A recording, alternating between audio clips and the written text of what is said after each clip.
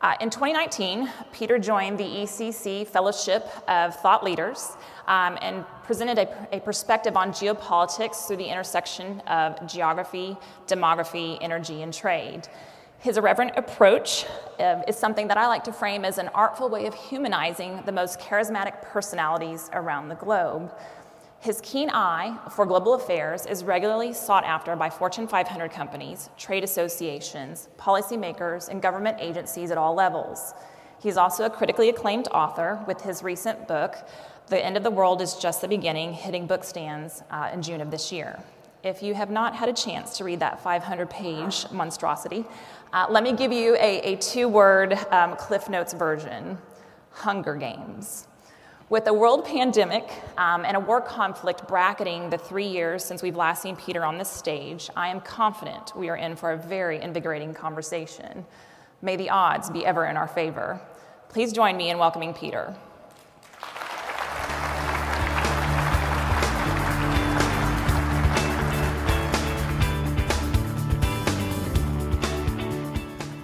Hey everybody, it's been a long time. Everything before COVID for me is a little hazy, so if I miss names, I apologize. What I have discovered since the world reopened back in February is that there's 2 years of not just pent-up demand for seeing people in person, but 2 years of pent-up entertainment budget. So between the war, the book, and the reopening, I gave 100 presentations between February 15th and July 15th, which means I wasn't sober for 5 months. So if some of this seems like a fever dream, you're probably not too far off, but let's go ahead and jump right into it. We need to talk about the war. And for the folks handling the IT system, if you could just leave the slides up, because there's a lot to go through. Okay, on the left, we've got a climate map of the Russian space, and it's on its side, so if you have to do this, I'm not going to judge. In the middle, the green, that's the Russian wheat belt. That's where you live if you're in Russia. That's 99% of the population. It's not so cold that your nose will freeze off if you go outside on October 1st. You wait till November, you're screwed, but October, you're okay. If you go to the right, to the north, to the blue, that's tundra, that's Tegai. Nobody lives there. If you go to the left, to the south, that's desert. No one lives there. Now, when the Russians look at this, they get really depressed because of the beige.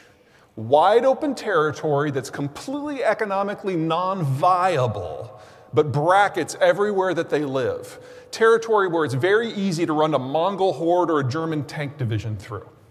Completely indefensible. On the right, you've got a population center. You can see it lines up with the green. So the Russian way of dealing with this isn't great. You can't even build a road network through this territory. The economic activity per acre is so low. It's rail or nothing. So what they try to do is expand past the green through the beige to get to these geopolitical barriers, mountains, deserts, seas, and then forward position static military forces in the access points between. When the Soviet system existed, they controlled every single one of those access points. When the Soviet system fell, the Russians went from controlling all of them to one. Everything that Putin has done since has been about getting a military footprint in each and every one of those zones. This is Nagorno-Karabakh, this is the Crimea War, this is the Georgian War, this is the Kazakh intervention. They now have footprints in 5. Unfortunately for Ukraine, it's not that Ukraine is in an access point, but it's on the way to 2 of them. So the Russian goal here has always been not just to conquer all of Ukraine, but then to use Ukraine as a military launch pad to those 2 next sections. And those next sections include Estonia, Latvia, Lithuania, Poland, and Romania, NATO allies all. This is how the Russians see the world. They see this as a fight for their existential survival, and they are not wrong. Now, who here is not from Texas? Oh, more than I thought. Texans are friendly. Texas is not as big as they think. Just the scale of what the Russians feel they need to do to survive is mammoth. It's something we just have a hard time processing as Westerners. So let's talk about where we are right now.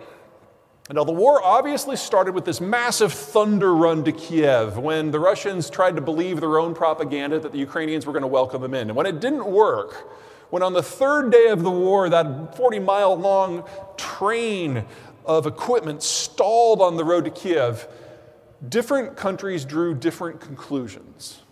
In the United States, we're like, holy crap, the Russians don't know how to fight a modern war. We can totally kick their ass in a conflict. And then all the generals and the admirals had a nap and some bourbon and really thought about it, like, holy crap, the Russians don't know how to fight a war. We could totally kick their ass. But they see this as a war for their existential survival, which means that every tool is on the table. And if we get to the point where the Russians can overwhelm Ukraine and then come for NATO, we know we will have to fight them. And we know we will beat them on the conventional battlefield easily. And we know they will use nukes. So we can't let that happen. So every piece of equipment that we can train the Ukrainians on, they get as soon as we can possibly get it to them. That was our lesson. The Russian lesson was that, okay, our propaganda was wrong. They're not going to welcome us in. And that means the Ukrainians themselves are a problem. And so we're going to fight the war we know how to fight with artillery. And we're going to advance slowly through eastern Ukraine and the Donbass. And we are going to specifically target every piece of civilian infrastructure we see, especially agricultural infrastructure. Because if we destroy the capacity of this territory to support a population, it will self-separate into two groups. One group will become refugees. They will leave. We will never have to worry about them again. Anyone who stays is clearly a fighter, and they can be shot on sight. So slow artillery advance, you bring in the Wagner mercenaries to kill anyone who's left. We don't know exactly how many people are dead in Ukraine right now. It's probably about 500,000. We now believe that at least another 500,000 has been forcibly taken from the occupied territories and redistributed into Siberian territories. This is about the destruction of Ukraine as a nation. Now, what's going on this week? For the last 2 months, the Ukrainians have been advertising that they're about to launch an assault on Kherson, and that is right over here. It's the only territory that the Russians have grabbed that is on the west side of the Dnieper River. And in anticipation for that, the Russians have relocated roughly 1/10 of their forces from the eastern front to the Kherson province. That assault began on Monday. And you'll notice that there are 2 bridges, only 2, between eastern Ukraine and western Ukraine in this part of the country. You have to go all the way up to Zaporizhzhia, which is up here, to get to the next bridge. So 2 access points. All the troops have to come and go through those bridges. All the supplies have to come and go through those 2 bridges. Well, the Ukrainians have damaged both so that heavy equipment can't go them at all. In fact, on one of the bridges, the road span has now been destroyed. So the Russians now have a huge troop concentration in this area with no support and no resupply. It's too soon to say that the Ukrainians are going to win this, but as of day 4, it seems to be going pretty well for them. But then the Russians also were subject to a surprise attack about 40 hours ago, when the Ukrainians opened up a second front back in the Donbass in the east where those red arrows are. Because that's where the Russians pulled their forces from. So 2 active fronts right now. If the Ukrainians are successful here, their next target is going to be right there. This is the Kerch Strait Bridge. This is the only rail connection between Russia proper and the occupied territories. All those dotted lines are rail lines, and you'll notice that everything that's in the Donbass doesn't connect to the southern front or to Crimea. It all has to come in through Kerch. If they can destroy that one bridge, the Russians, who don't function well with trucks, who have to have rail, suddenly don't. There's one more little aspect. Take a look at Crimea. Look at this blue line. That's a canal. That supplies all their water for their entire agricultural system. It's 2.5 million people in Crimea. It's the biggest concentration of Russian forces. The sluice gate is in Kherson. If the Ukrainians succeed here, they will have turned Crimea from a strategic launching point with the primary rail connection to being at the very end of a very long and a very exposed road link. Russia fights until it can't. It has never backed down from a war without at least 500,000 battlefield deaths. Right now, we're probably only at about 50,000. But if the Ukrainians can pull this off, you're looking at 2.5 million Russians in Crimea, plus the entire military force suddenly be completely exposed and largely unsupplied. If Ukraine is going to win, this is how it's going to happen. Will they pull it off? No idea. The Russians have used every opportunity in this conflict to underperform. This should have been over 4 months ago. But the Ukrainians have stepped up, the West has stepped up, and the Russians have missed every opportunity. So this is a fair fight now. That doesn't mean it doesn't have implications. If you take the three belligerents together, treat them as a single economic entity, which I think we really need to in wartime, everything in the first column, they are collectively the world's largest supplier, second largest in the second, and so on.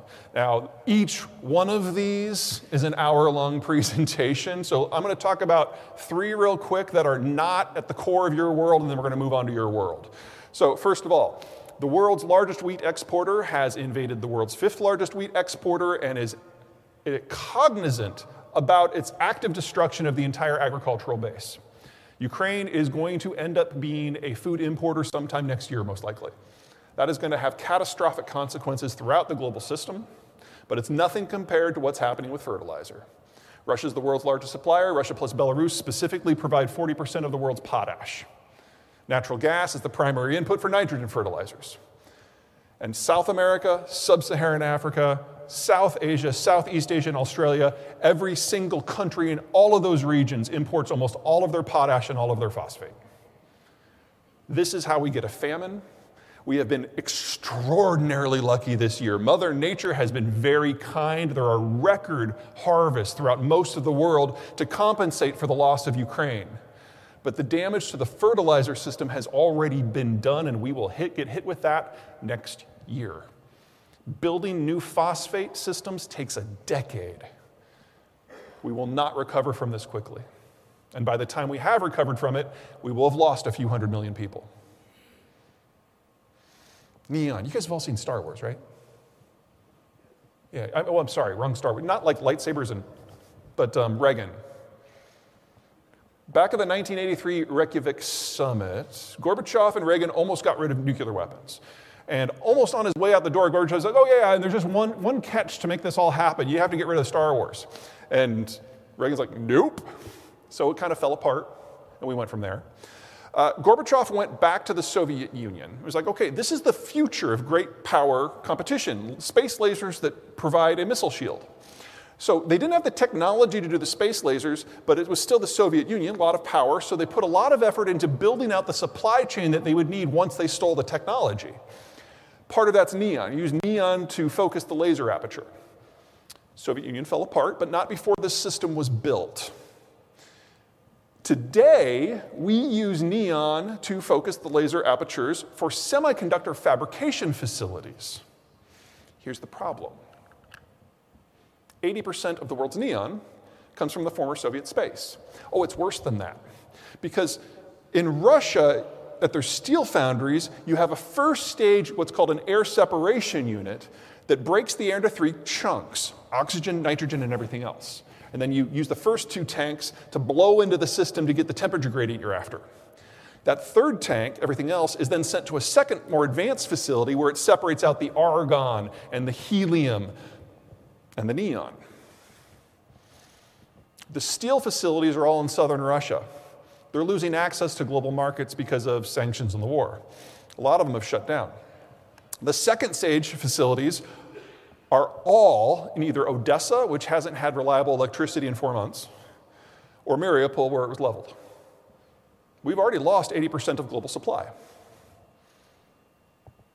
which means that pretty soon we get to decide where we put our neon for purposes of making semiconductors.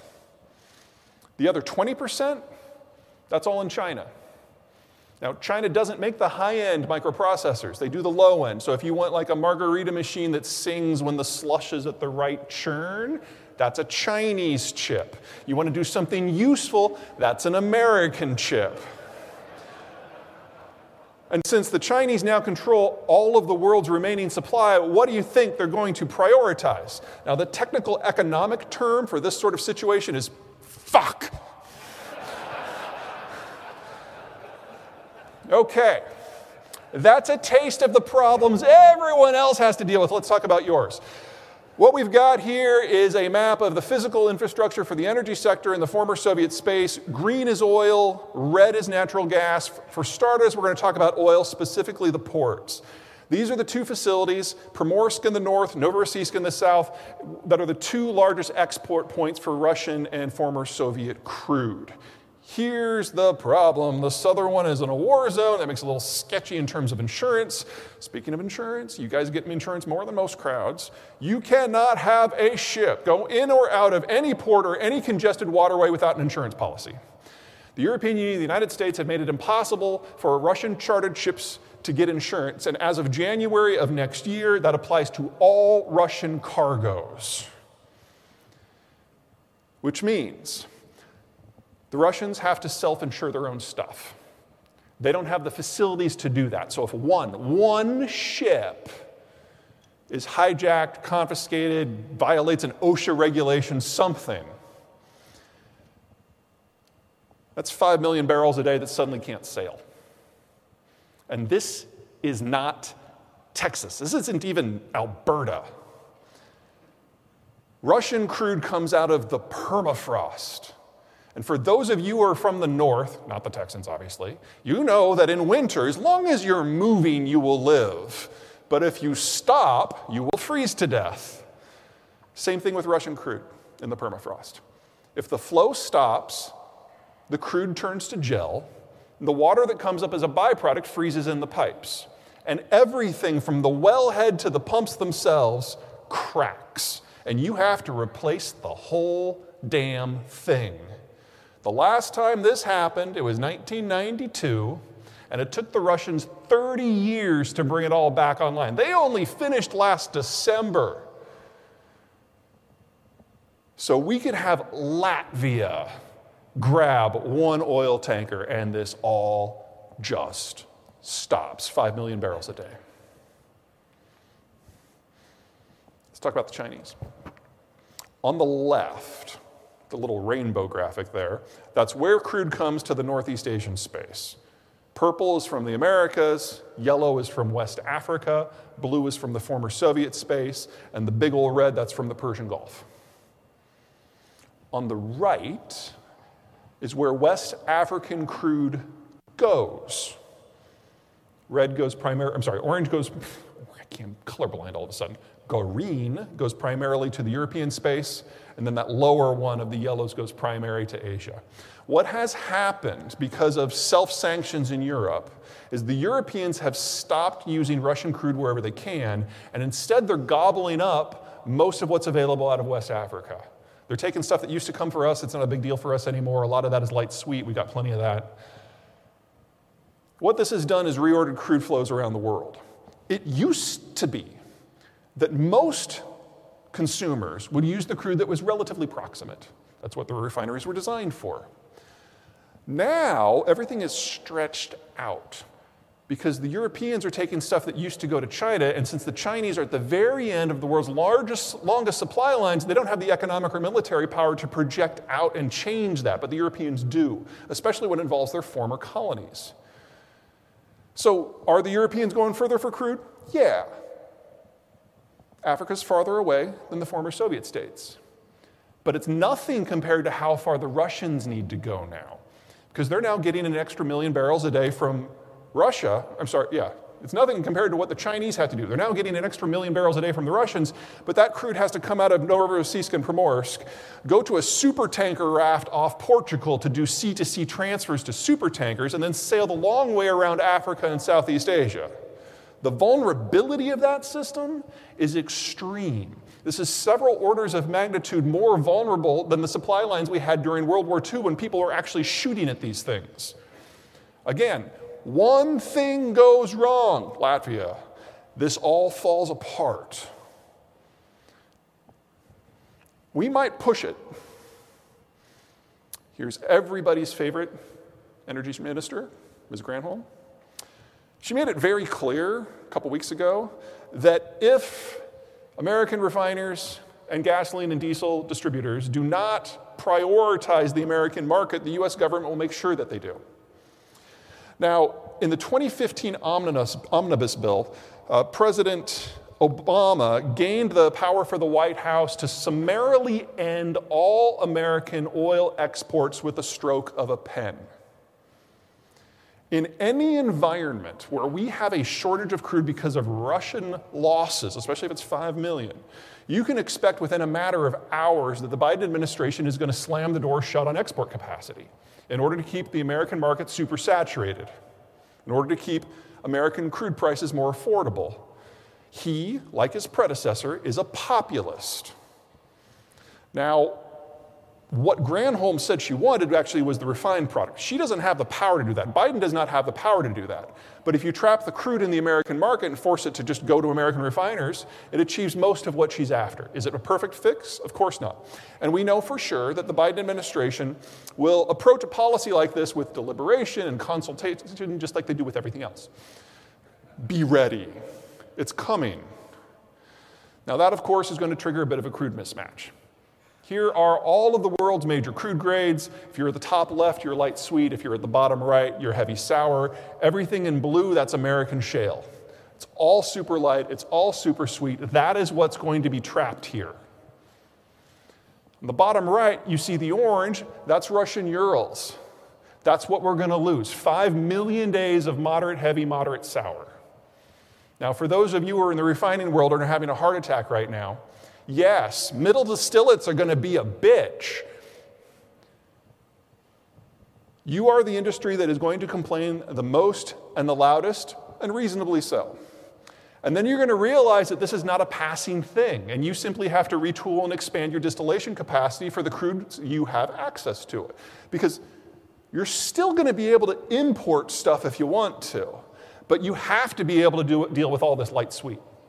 So over the course of the next 3 years, you're probably going to increase refining capacity by 2 or 3 million barrels a day. And I know you're like, oh, that's impossible. Think about what the price differential for these crudes is going to be in this environment.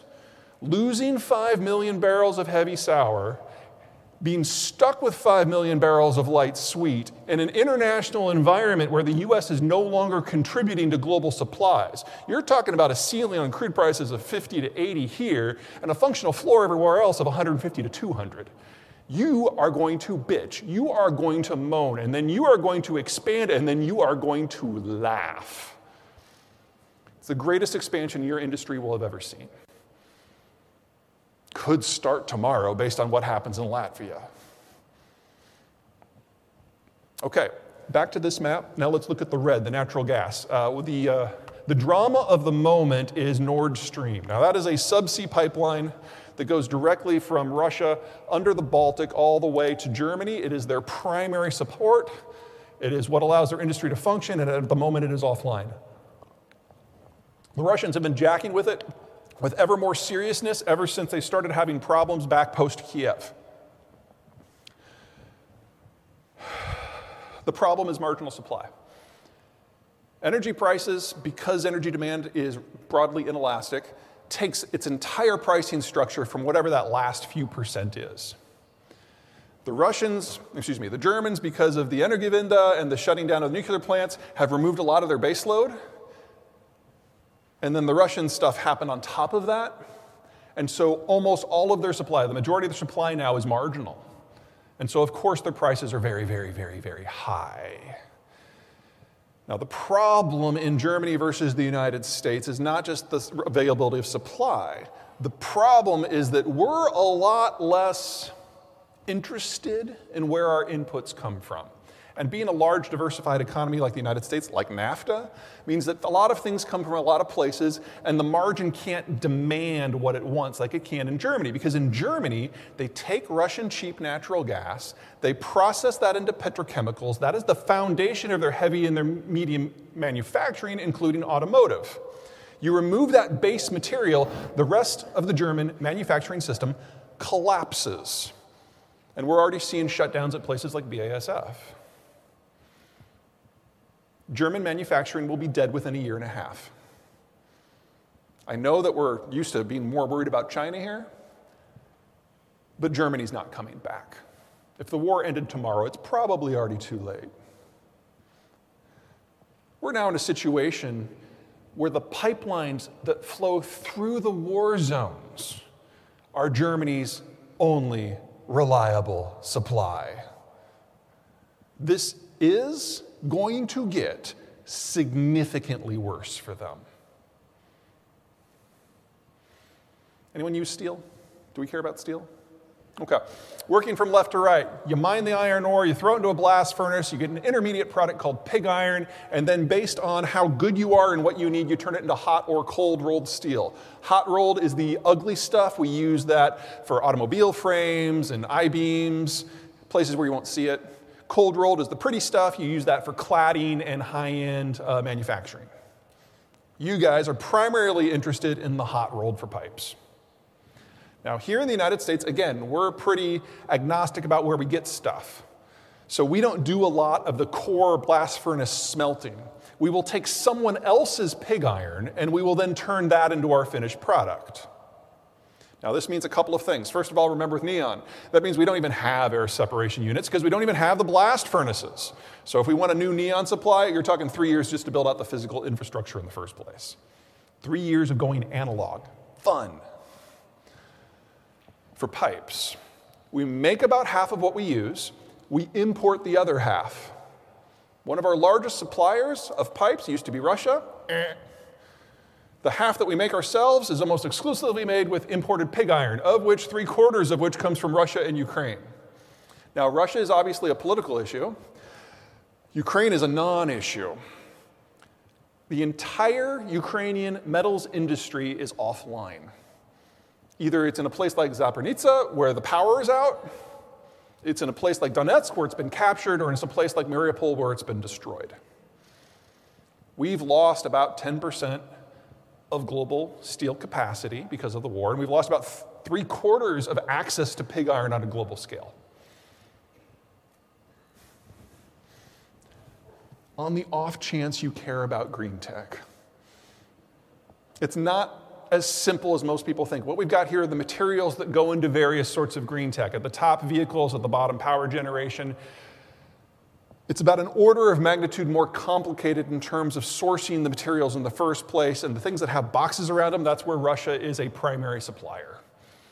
We can't have globally, financially accessible volumes of fossil fuels without the Russians.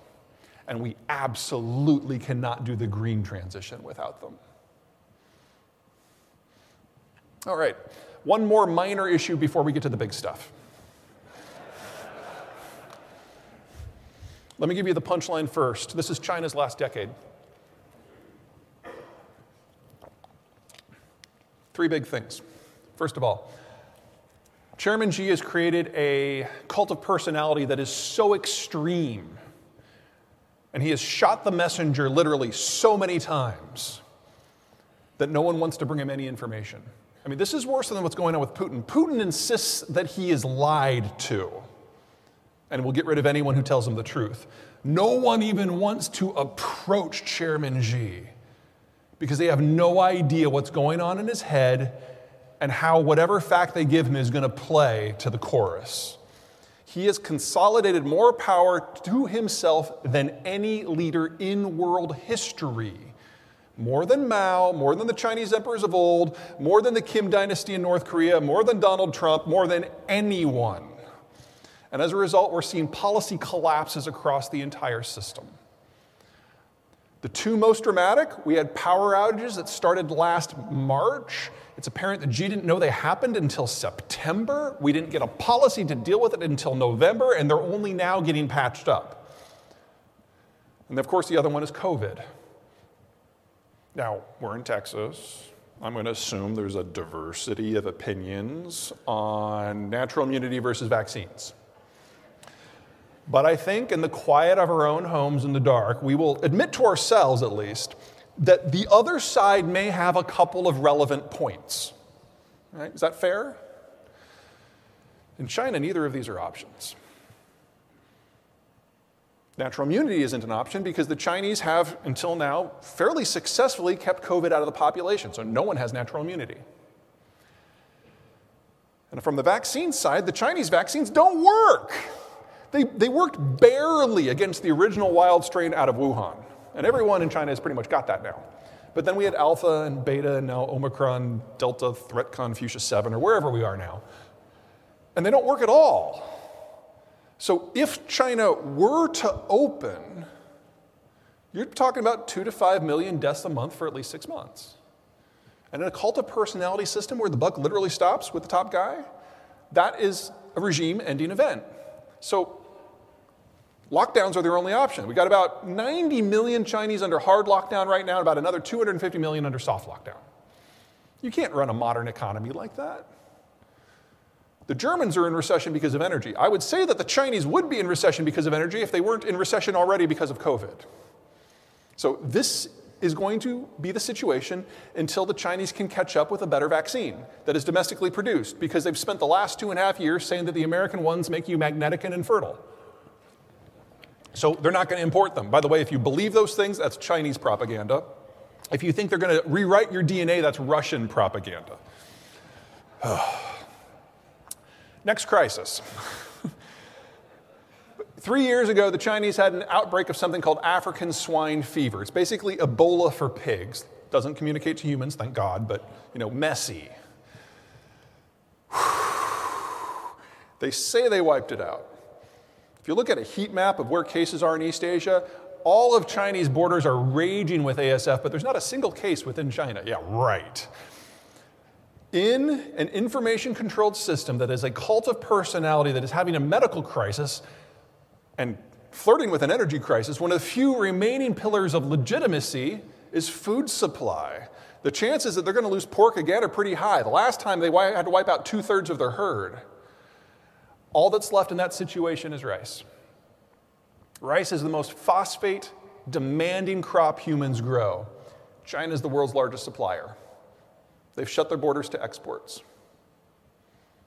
So just on top of everything with Ukraine, we're also have lost one of the largest things that allow us to keep 8 billion people alive. This is the USS Ford. This is our newest supercarrier, most powerful military platform humans have ever built. By itself, one Ford class can take on any but the top 7 air forces in the world. That assumes the Navy fights fair. The Navy never fights fair. The whole idea of the Navy is the ships can move, so you get to choose the time and the place of the conflict, which means it's not really the top 7, it's just the top 3 that a Ford couldn't beat, and one of those is ours. We're building 4 of these to complement our pre-existing 10 Nimitz-class supercarriers. You want to knock off a country, this is the tool for the job. You want to patrol the global sea lanes to make commerce safe. Oh my God, this is a horrible choice because there's only 4 of them. They can only be in 4 places at a time. Instead, you need these bad boys, destroyers. You need hundreds of them, probably 800 to patrol the global sea lanes. We have 70. Even if the United States wanted to be the guarantor of global commerce, we no longer have the capacity. Western Hemisphere, sure, but the rest of the world, forget it. This is a straight-up population density map by state and province. The 2 quadrants in the west and the quadrant in the lower right, those 3 quadrants of the world are net exporters of food and energy and minerals. The remaining one, the top right, is a net importer of everything. In fact, you can narrow it down. This circle is a net importer of everything, and the rest of the world is a net exporter. The country that is most dependent on the US Navy to keep everything safe and flowing freely is China. Now, people talk about the Chinese having a big navy, 600 ships. Yes, that is relevant, but only about 60 of them can sail more than 1,000 miles from shore. And that assumes they're going slow and in a straight line to save fuel. In combat conditions, they can only go about 350 miles. At current rates of naval build-out, China will be able to displace the US Navy around the year 2450. I don't want to burn a lot of brain power on worrying about this one. But the Chinese do, and they should. Because everything that's going down in the world today from a security point of view is a direct threat to not just their potential rise, but to their very existence. Okay, back to your world. This is total investment into all oil and all gas from all state and all private sources. Back in 2014, at its peak, a narrative took hold in the world's financial capitals. Fossil fuels are done. And since it takes 5 to 15 years to break even on a project and 3 to 8 years to bring it online, why in the world would you throw your money away when you know that by 2035 it's going to be gone anyway? Now, there's a lot of things about that train of thought that are derailed in my opinion, but it took hold in Tokyo and Paris and in New York. And overall investment into the space plummeted. 3 to 8 years to bring a project online. Keep that. Because it's not the same everywhere. This is one of my favorite graphic sequences. This is what I like to call the checkbook map, because everyone with a dot paid their power bill. Here are the world's conventional oil and gas basins. Pay particular attention to North America and the Persian Gulf, because here's where the shale is. There's a dozen major reasons why U.S. shale is fundamentally different from energy anywhere else and of any other kind. But for today's discussion, this is by far the most important. We produce it where we live and no one else does. You can have a collapse of the global transport system, and we're broadly okay. Now, for those of you who are with the super majors and have projects the world over, it's a long and complicated story that really matters upon where you are. But here, it looks pretty good. Also, 3 to 8 years to bring on a conventional system. Here it's like 3 to 8 weeks for a shale well. Now, I realize that's back in 2019, before we have this everything in shortage economy, and now we have shortages of labor and steel and pumps and everything else. It's more like 3 to 8 months now, but still, order of magnitude better than what everybody else has to deal with. So you know that even if the Ukraine war ended tomorrow, the volatility in the price environment that we're in right now is going to take a minimum of 3 years to fix, assuming nothing else goes wrong. There are other positive things. I love this graphic. Okay, so Upper Midwest, checkbook map. Biggest concentration right here. Yeah, right there. Yeah, see that? Most important city in the history of Western civilization. Marshalltown, Iowa, where I'm from. Bismarck, North Dakota. Find yourself in need of a good meal, you're in the wrong spot, you got to go to Fargo. This is not a rave. It's the Bakken, and it's lit up because of a problem with transport. You guys are primarily in the shale fields after the oil. Oil's a liquid. Oil's not going to run away from you. You can put it into a pipe, you can put it in a tanker car, you can put it in a rail car, whatever you want. But gas disperses.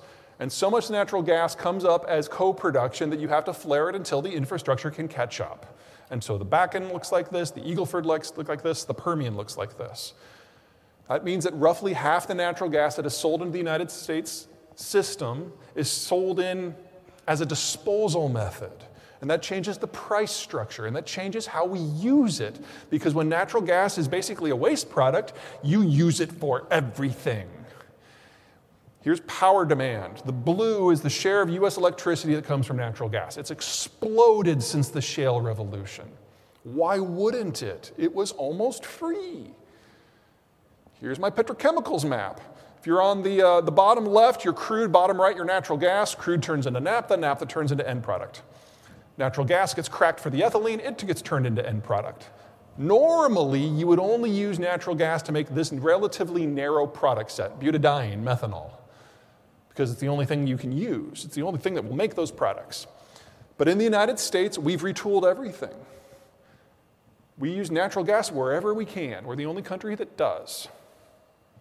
And this is nitrogen-type fertilizer. We don't have a problem. We're expanding our output. Europe's already turned 2/3 of theirs off. So we have a potash crisis, we have a phosphate crisis, we have a nitrogen crisis, and next year is gonna suck unless Mother Nature is just incredibly kind again. She rarely does that 2 years in a row. Now, what this means is between the increase in demand for electricity and the changes in how we do petrochemicals is we've expanded how much natural gas we use. which means that we have now changed the price structure. Here's Henry Hub. Texans, of course, know what this is. These are hurricanes. Storm comes through the Gulf, they shut everything down, they evacuate the rigs, storm passes, you go back out, you spend the next several months repairing the damage. Get a sustained price spike. Until shale came along. By 2009, we were getting half of our natural gas from shale. Every shale well is onshore. We don't care about storms in this part of the industry anymore. And so we had this long stretch of disposal prices. But demand has increased. But more importantly, we have a couple, let's call them exogenous events. Texans, you know what this is. This is what happened last February when you got cold. Texas does not deal well with cold. My personal favorite were the stories I've heard from the Dallas-Fort Worth area where people were going out with acetylene torches to manually melt the pipes. Oh my God. That could have gotten so nasty. We got lucky. And this is what we're all bitching about right now. We have finally breached the 50-year average for natural gas prices. Here's what the Europeans and the Chinese are bitching about. Marginal supplier sets the price. We haven't had a real shutdown in Russia yet. This is just wobbles compared to what's coming. So what's it going to do here? Here's shale production in the United States stacked up by field. Everything that is below this area is stuff we do either on accident or from the Marcellus. So, the Marcellus, the Utica, gas-rich, right next to Megalopolis. Obviously, we're going to produce natural gas there on purpose. But the rest of it, it's byproduct. And it has expanded because our oil production has expanded. But this is not where the shale sector started. Shale started back in the early 2000s. It was targeting gas specifically, and if you go all the way back to 2005 to 2008, none of the places that we get most of our gas from now were producing gas at all then. We're talking places like the Fayetteville, the Haynesville, the Barnett. It took us about 5 years to take gas-focused shale tech and apply it to liquids. We are now in the early stages of doing the reverse, because we spent the last 12 years focusing on the liquids. Now we're going to be going back, taking liquids technology and applying it to the old shale gas plays. We're not going to get there overnight, but we will get there. So the capacity to massively ramp up at today's prices makes a lot of sense. Now, I'm not saying we're going to be at 9 or wherever we are today forever. I think a band between roughly 4 and 7 is more realistic, but it's not 2, and that means you guys can get to work because the demand is going to be there because we've already expanded our footprint by half. And if you think LNG was interesting before, oh my God. You guys realize the world we're in right now? Where the Persian Gulf is the low-risk supplier? Holy crap! It's like every place we tried to expand to in the last 25 years to diversify has blown up at the same time, and it's not coming back. So it's the Persian Gulf, and it's you. You and the Persian Gulf. Anyone have a preference? Okay, let's talk finance. As you get older, you get more money. Your income increases, you get raises as you age, you get more experience, you demand higher payback. And then you turn 65 and it just stops. That last decade before you retire is your peak net worth, peak income, peak savings. Now, normally, this wouldn't matter. This is a pre-industrial demographic structure. Children at the bottom, retirees at the top, everybody else stacked up. Normally, it's a pure pyramid because of mortality, which means that when you turn 65, you're a small sliver of the population, and you're replaced by a larger sliver, and so on down the pyramid. So if a small group retires and they take their money with them and they cash out of stocks and bonds and go into stocks and bonds and go into T-bills and cash, it's not a big deal because we always know what the proportion is going to be. It's the same almost every year. It's small, it's minor, it doesn't matter. But after World War II, the world industrialized and it urbanized. And in a pre-industrial agrarian system, kids are free labor. You have a whole bunch of them. But when you move into a condo, kids become very expensive conversation pieces. Adults aren't stupid, they have fewer. And it changes the demographic structure. Here's ours. Got to go through the generations so you understand what's happening both from a financial and a labor point of view. We have to start with the baby boomers. Largest generation we have ever had. The problem with the boomers, well, one of the problems with the boomers, is that they're retiring. They have dominated our financial and our workforce for decades. When they entered the market back in the 1960s, they supersaturated, they kept labor costs low until now. But now they're retiring, and they're taking all of their investments with them. On average, the American boomer retires in the fourth quarter of this year. We know they're liquidating their investments because they've been doing it for a couple of years already. We hit the tipping point in the fourth quarter. We know that between the first quarter of last year and the last quarter of next year, that the cost of capital has to go up by at least a factor of 4 simply from them removing their money from the markets. That was always unavoidable. We've known this is coming since the 60s. We're finally here. Are you ready? No one is. Gen X, this is my generation. Until recently, we were the smallest generation. Now, when we look at the boomers, we just, ugh. I think the thing about the boomers that disgusts us the most is how they treat their families. Because remember, when the boomers entered the market in the 60s and 70s and 80s, there were so many of them, they pushed down the cost of capital. And that forced a lot of boomers to make the second spouse enter the market as well, to make ends meet. But that supersaturated even more and pushed down the cost of labor even more. That's the primary reason why the boomers have had the highest divorce rate in American history, that financial pressure on the family unit. Xers look at this and say, not us. For us, our time is at least as important as our money.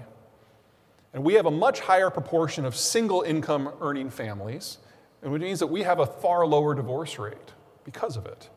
Now, that hasn't worked for us very well until recently, because we had, 1 billion boomers out there and 1.4 Xers. So we were the perennial intern generation. We had the slowest recompense generation of any American generation, because we're competing with this massive swath, and we were the low man on the totem pole. But now the boomers are all retiring. Even if all Gen Xers wanted to work, and we do not, there are not enough of us to fill all those shoes, which means that we have gone from the lowest raises ever to the highest in just the last 3 years. And it's going to last for at least another decade. It's going to get better every year. Gen Xers, your time has come, and the rest of you can suck it. Zoomers, these are my generation's kids. They are not millennials. No. Now, millennials accurately are believed to be good at managerial skills, good at people skills. They're collaborative, they're social, they're cooperative. These are all very positive traits that is absolutely backed up in the data. That is not Zoomers. The millennials were raised by the boomers to be told they were special, and we don't keep track of the score at the soccer game. You can be whatever you want. You can live in the basement as long as you want.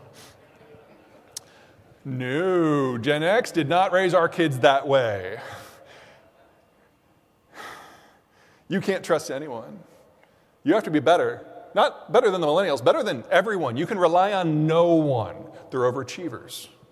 But they're also antisocial because they're like, you turn 18, you're out of my house. We're going to keep track of the score of the soccer game. We're going to put it in a little book. We're going to read it to you at night. They're pathologically neurotic. They're the most medicated generation we've ever had. They have the highest suicide rate we've ever had. They're antisocial. People talk about the millennials being damaged by COVID because they couldn't be social. For the Zoomers, it was the best 2 years of their life. No one expected them to leave their room. They loved it. Now, if you want to hire coders who can work remote, this is brilliant. You got a generation to choose from. If you want them to actually show up and speak with you or work in a group, oh my God, no. So not only are they the smallest generation we've ever had, they are the most focused on a very specific niche in the economy for their labor force. So whatever labor problems you think you're having, if it requires them being outside or in an office, you aren't going to find many Zoomers at all for the next 20 years. Now, of course, then there's the millennials. Now, we've talked about some of the positive traits. Let's talk about some of the negative, just to be fair. Lazy, entitled, show up to work at 11:30 on Tuesdays. It's all true. That's also backed up in the data. Totally true. For half of them. The other half have always done everything we expected, wrong word, demanded. They graduated from college a semester early. They didn't go to Europe for 11 years to find themselves. They went straight into the workforce. And because of it, they got screwed. When the financial crisis hit in 2008, they were the last people in, and so they were the first people kicked out. Whether it's because they did everything right or everything wrong, the average millennial lost 3 to 5 years of work experience in their 20s. They will never get that back. They will always be behind. They are the least skilled generation for their age that we have ever had. Now, there's a lot of them, and that's great. But because of that skill deficit, we now have 4 layers to our labor shortage. The boomers are gone. The Xers are insufficient in numbers, even if they wanted to fully participate. The millennials are low-skilled for their class, and the Zoomers have boxed themselves in. If there is hope for getting back to where we were in 2019, it still lies with millennials, but not directly. It lies with their kids. A large generation generates a large generation. We have to wait, all we have to do is wait for the millennials' kids to be born, to grow up, to go to school, and enter the workforce. Which means the environment that we're in right now, where we have a shortage of 400,000 workers, is going to increase each and every year until 2032, where it will peak at 900,000. And the millennials' kids will finally enter the market in 2045. That's all we have to do is wait till 2045. Or we can suck it up and find a way to deal with it, because this is our normal for a good long time. And it's so much worse everywhere else. Here are the big 4 economies. Let's start with the bottom, the Japanese and the Germans, specifically the Germans. The German industrial system was going to collapse this decade regardless, because their workforce is dying out. The energy crisis simply brings the date forward to the next couple of years. Japan, world's oldest country but aging less slowly, figured out 30 years that they need to automate and to offshore. So the Japanese economy today is about the same size that it was back in 1997. It'll probably be able to hold, but you shouldn't expect miracles. Then we got China. Now you see right here are the American millennials. You see that China kind of has that one spike that looks promising. Remember, their population is roughly 4 times the size of ours, so that one spike really matters, if it exists. The Chinese have been updating their data in the last couple of years. They still haven't released their 2020 census because they couldn't believe what came back. They're now starting to believe it. And they now think that they overcounted their population by in excess of 100 million people, all of whom were born since the one-child policy was adopted 40 years ago, suggesting that those yellow bars don't exist at all. If this is true, China is the fastest aging society in human history. That means from a demographic point of view, the Chinese economic model cannot survive the decade. And it strongly suggests that as soon as 2050, the Chinese may have lost 600 million people. I don't worry about China at all. The after effects of China's collapse, that I'm concerned about a little bit. Because it means that the workshop of the world and all its productive capacity could just... So China, Germany, the 2 greatest manufacturing economies in the world, are basically going away at the same time. Now, this is a primarily Texan crowd. You're all thinking, oh, well, but what about Mexico? Mexico's great, and Texas has a 30-year head start on everyone else in interacting with Mexico in a cooperative manner. The problem is that northern Mexico, the part that Texans think about, that's only 35 million people. About 2/3 of that labor is already spoken for. So if you're not getting your stuff from Mexico already, like chop chop, you're running out of time. Because you also have to do it in an environment of higher capital costs. All right, here's Mexico. Love it, love it, love it. It's not for everyone. Check this out. Mexico started industrializing in the 90s. Their population structure changed immediately. Now, this is not yet a problem. This is what happened in Germany in the 40s. So, they still have decades before this is really an issue, but it does mean that there is a light at the end of the tunnel and it is a train. So get to it. Okay, labor costs. Here are Southeast Asian countries, which I'm broadly positive on. Decent geography, good demographies. Here are our Mexican neighbors, very competitive right in the middle, and there are the Chinese. China is no longer the low-cost producer of anything. It's only the pre-existing sunk cost of the industrial plant, which is why we build things there still. Anyone who is relocated from China to North America has discovered lower production costs. Now, I realize you don't move that industrial plant overnight, but if it's going to die anyway, sooner rather than later. Okay, finally, and then we'll go to Q&A. Here's the CPI, inflation. For the United States and Canada, brother countries, similar economies, inflation tracks. 3 big phases. First, that post-war industrialization and urbanization phase. We built skyscrapers, we electrified the countryside, we built interstates everywhere. Industrial demand-driven inflation. The baby boomers, largest generation we have, came of age. Got jobs, founded the suburbs, raised kids. That's the biggest capital expenditure in most people's lives, homes and kids. Lasted for 25 years. And then we had this glorious moment that we all think of as normal. The Chinese poured 1 billion workers onto the global labor market, pushed down the cost of manufactured goods. The Russian system imploded, and an empire's worth of raw materials was poured on international markets, keeping commodity prices under control. All of these trends are either coming back if they're inflationary or going away if they're disinflationary. We have to double the size of the industrial plant, preferably in the next 5 years. The boomers may be retiring, but the millennials are now at the peak of their consumption. The Russian stuff is going away, and Chinese labor is going away. We're looking at 9 to 15% inflation for a minimum of the next 5 years, just because of the macroeconomic trend. That assumes that government does not screw anything up. If we fail to double the size of the industrial plant, if we fail to expand that refining footprint, that 9 to 15% is our new normal from now on, and we will have product shortages. Or we can all participate in the fastest economic growth in American history to compensate. I have a preference, but I'm not the decision maker, you are. So, okay, if you're looking for a little light reading or something to throw at a neighbor, here are the books. Newsletter is free, it will always be free, but I will warn you, I am a very equal opportunity bubble popper. If you have a sacred cow, I will turn it into a burger. Okay. There's an app.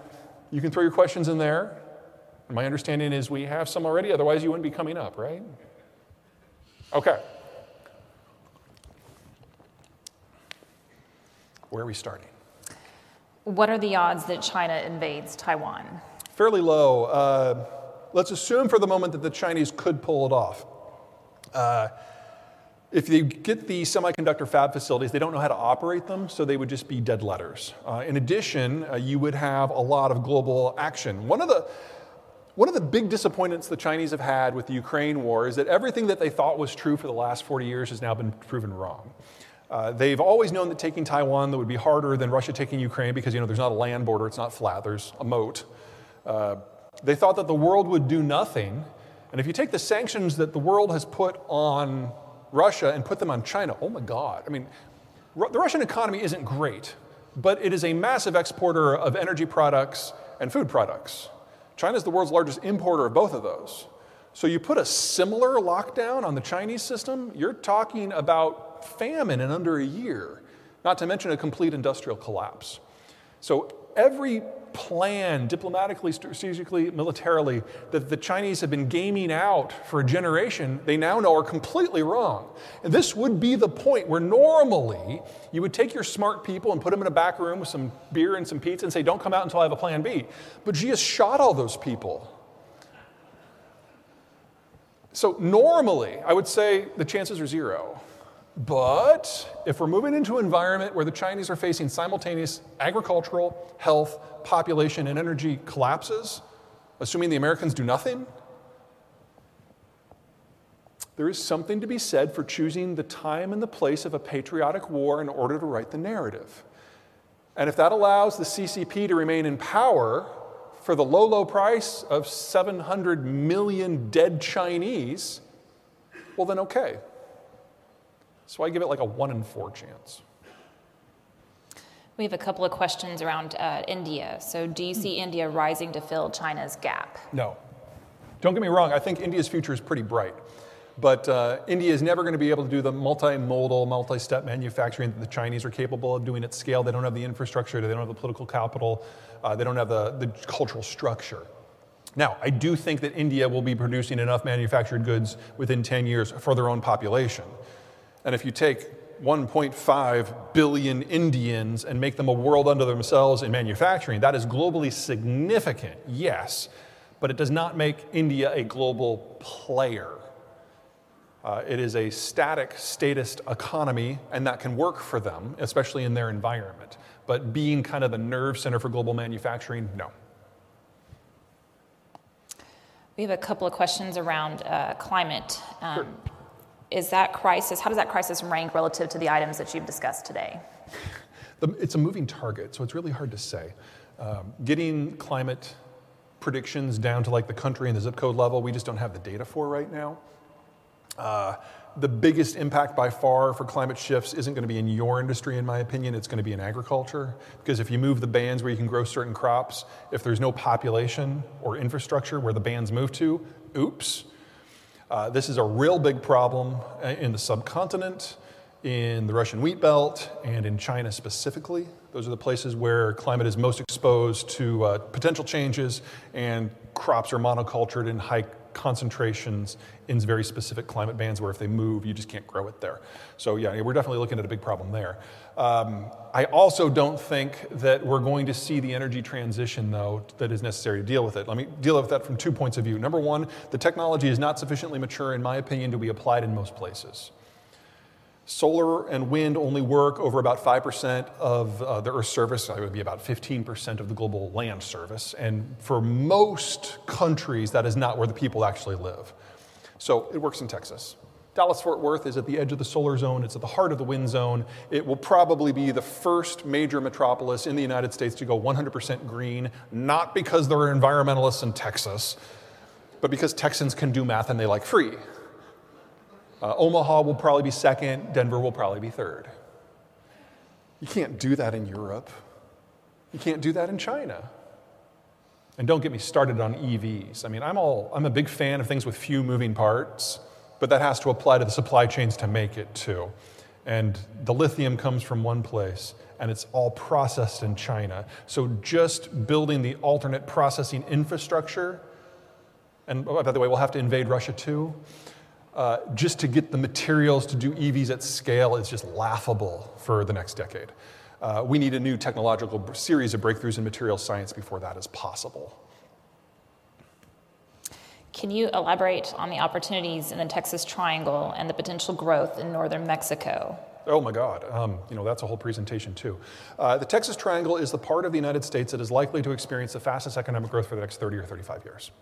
You've got the population centers, you've got a port, you've got a financial center, you've got low, mid, and complex manufacturing all in one place.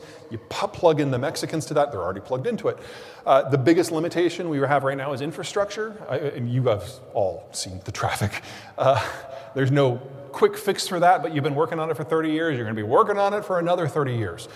And if you are talking about the United States needing to double its industrial plant, I figure at least a third of that is going to happen here. Biggest challenge is going to be capital. Texas has cheap land, cheap power, cheap food. That's part of the draw, low taxes. capital.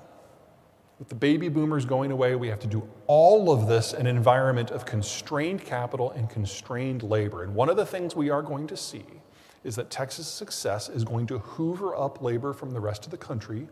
That didn't matter 15 years ago because there was plenty of labor everywhere. Now it's constrained. And a win here now is broadly a loss everywhere else. Now, Texans are like, so? I get it.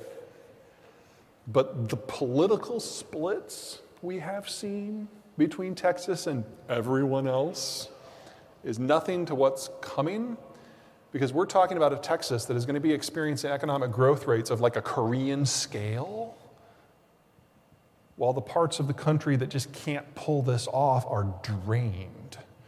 So from my point of view, this is maybe a positive because it means we're going to be arguing about something besides the culture war. We're actually going to argue about something that, in my opinion, matters. But it's going to get ugly because success here is no longer necessarily a driver of success elsewhere. If you border Texas and you get sucked in, that might apply. For those of you who are from Oklahoma, you're becoming a satellite of Texas. The Texans are actually reaching out to you to interface on purpose. This is weird. But the same thing's going to happen to Louisiana. The same thing is going to happen probably to Colorado. What contribution do you see from the African continent in terms of global manufacturing horsepower? Oh, manufacturing? None, very little. Africa is a series of stacked plateaus, so just getting the infrastructure in there to access anything is very difficult. And while they do have very high birth rates and a more stable population structure, a lot of that is only possible because they export raw commodities and then import the things that allow them to have a degree of modernity. You break down global supply chains, a lot of that goes away. And so I think a lot of Africa is going to devolve. And they just don't have the infrastructure or the skilled labor that's necessary to participate at scale. And even if they did, in a less robust security environment, the connections necessary to make that happen are going to be very thin. So I think it's far more likely that the North American manufacturing system will start incorporating pieces of South America. We already have free trade deals with Colombia and Chile, for example. But yeah, I'm afraid that Africa really can't be part of that. Now, we might see pieces of Africa following the Indian model. I can see Nigeria becoming broadly self-sufficient. I can see a partial reboot of South Africa, but that's for their own domestic markets rather than any sort of international connection. Okay, one final question. So for the capital projects industry serving energy and manufacturing markets, what goods or services are most concerning or vulnerable when thinking supply chain and future investment? Okay, our manufacturing in a value-added sense is the top in the world still, and I see no reason for that to fail. My biggest concerns are things that are attached to semiconductors that are in that kind of middle tier. We can do without the singing refrigerator. So the low-end chips, we'll have to get used to actually hitting buttons as opposed to telling Siri to do something. I think we're going to live with that. But in the middle, the stuff that goes into middle manufacturing, into aerospace, into automotive, that's where the shortage is going to be. So I see us having to build our own damn phones. Now, that's going to take a few years to build out the infrastructure. So if you have an iPhone right now, the new model that's coming out, that's the last one. It's going to take them at least 5 years to rebuild that supply chain. 94% of the parts come from mainland China. That just goes away. We'll still have the chips, that's the hard part, but we're going to have to rebuild that somewhere else. On the low end, we're actually really good at that. Our energy and labor situation is so robust that we have become the world's primary heavy industry producer, especially in petrochem. You throw in Mexico, that's the middle of the stuff. So it's the things that plug in that make it problematic. Now, this means that we can go through it. That means we can use network effects. And especially in the Texas-Mexico fusion, it looks really promising. But getting from here to there, that's a 5-year process. Unfortunately, Americans don't like to build out new industrial plant until the shortage is already here. And that's the environment that we're in today. Thank you, Peter. Okay, thank you all.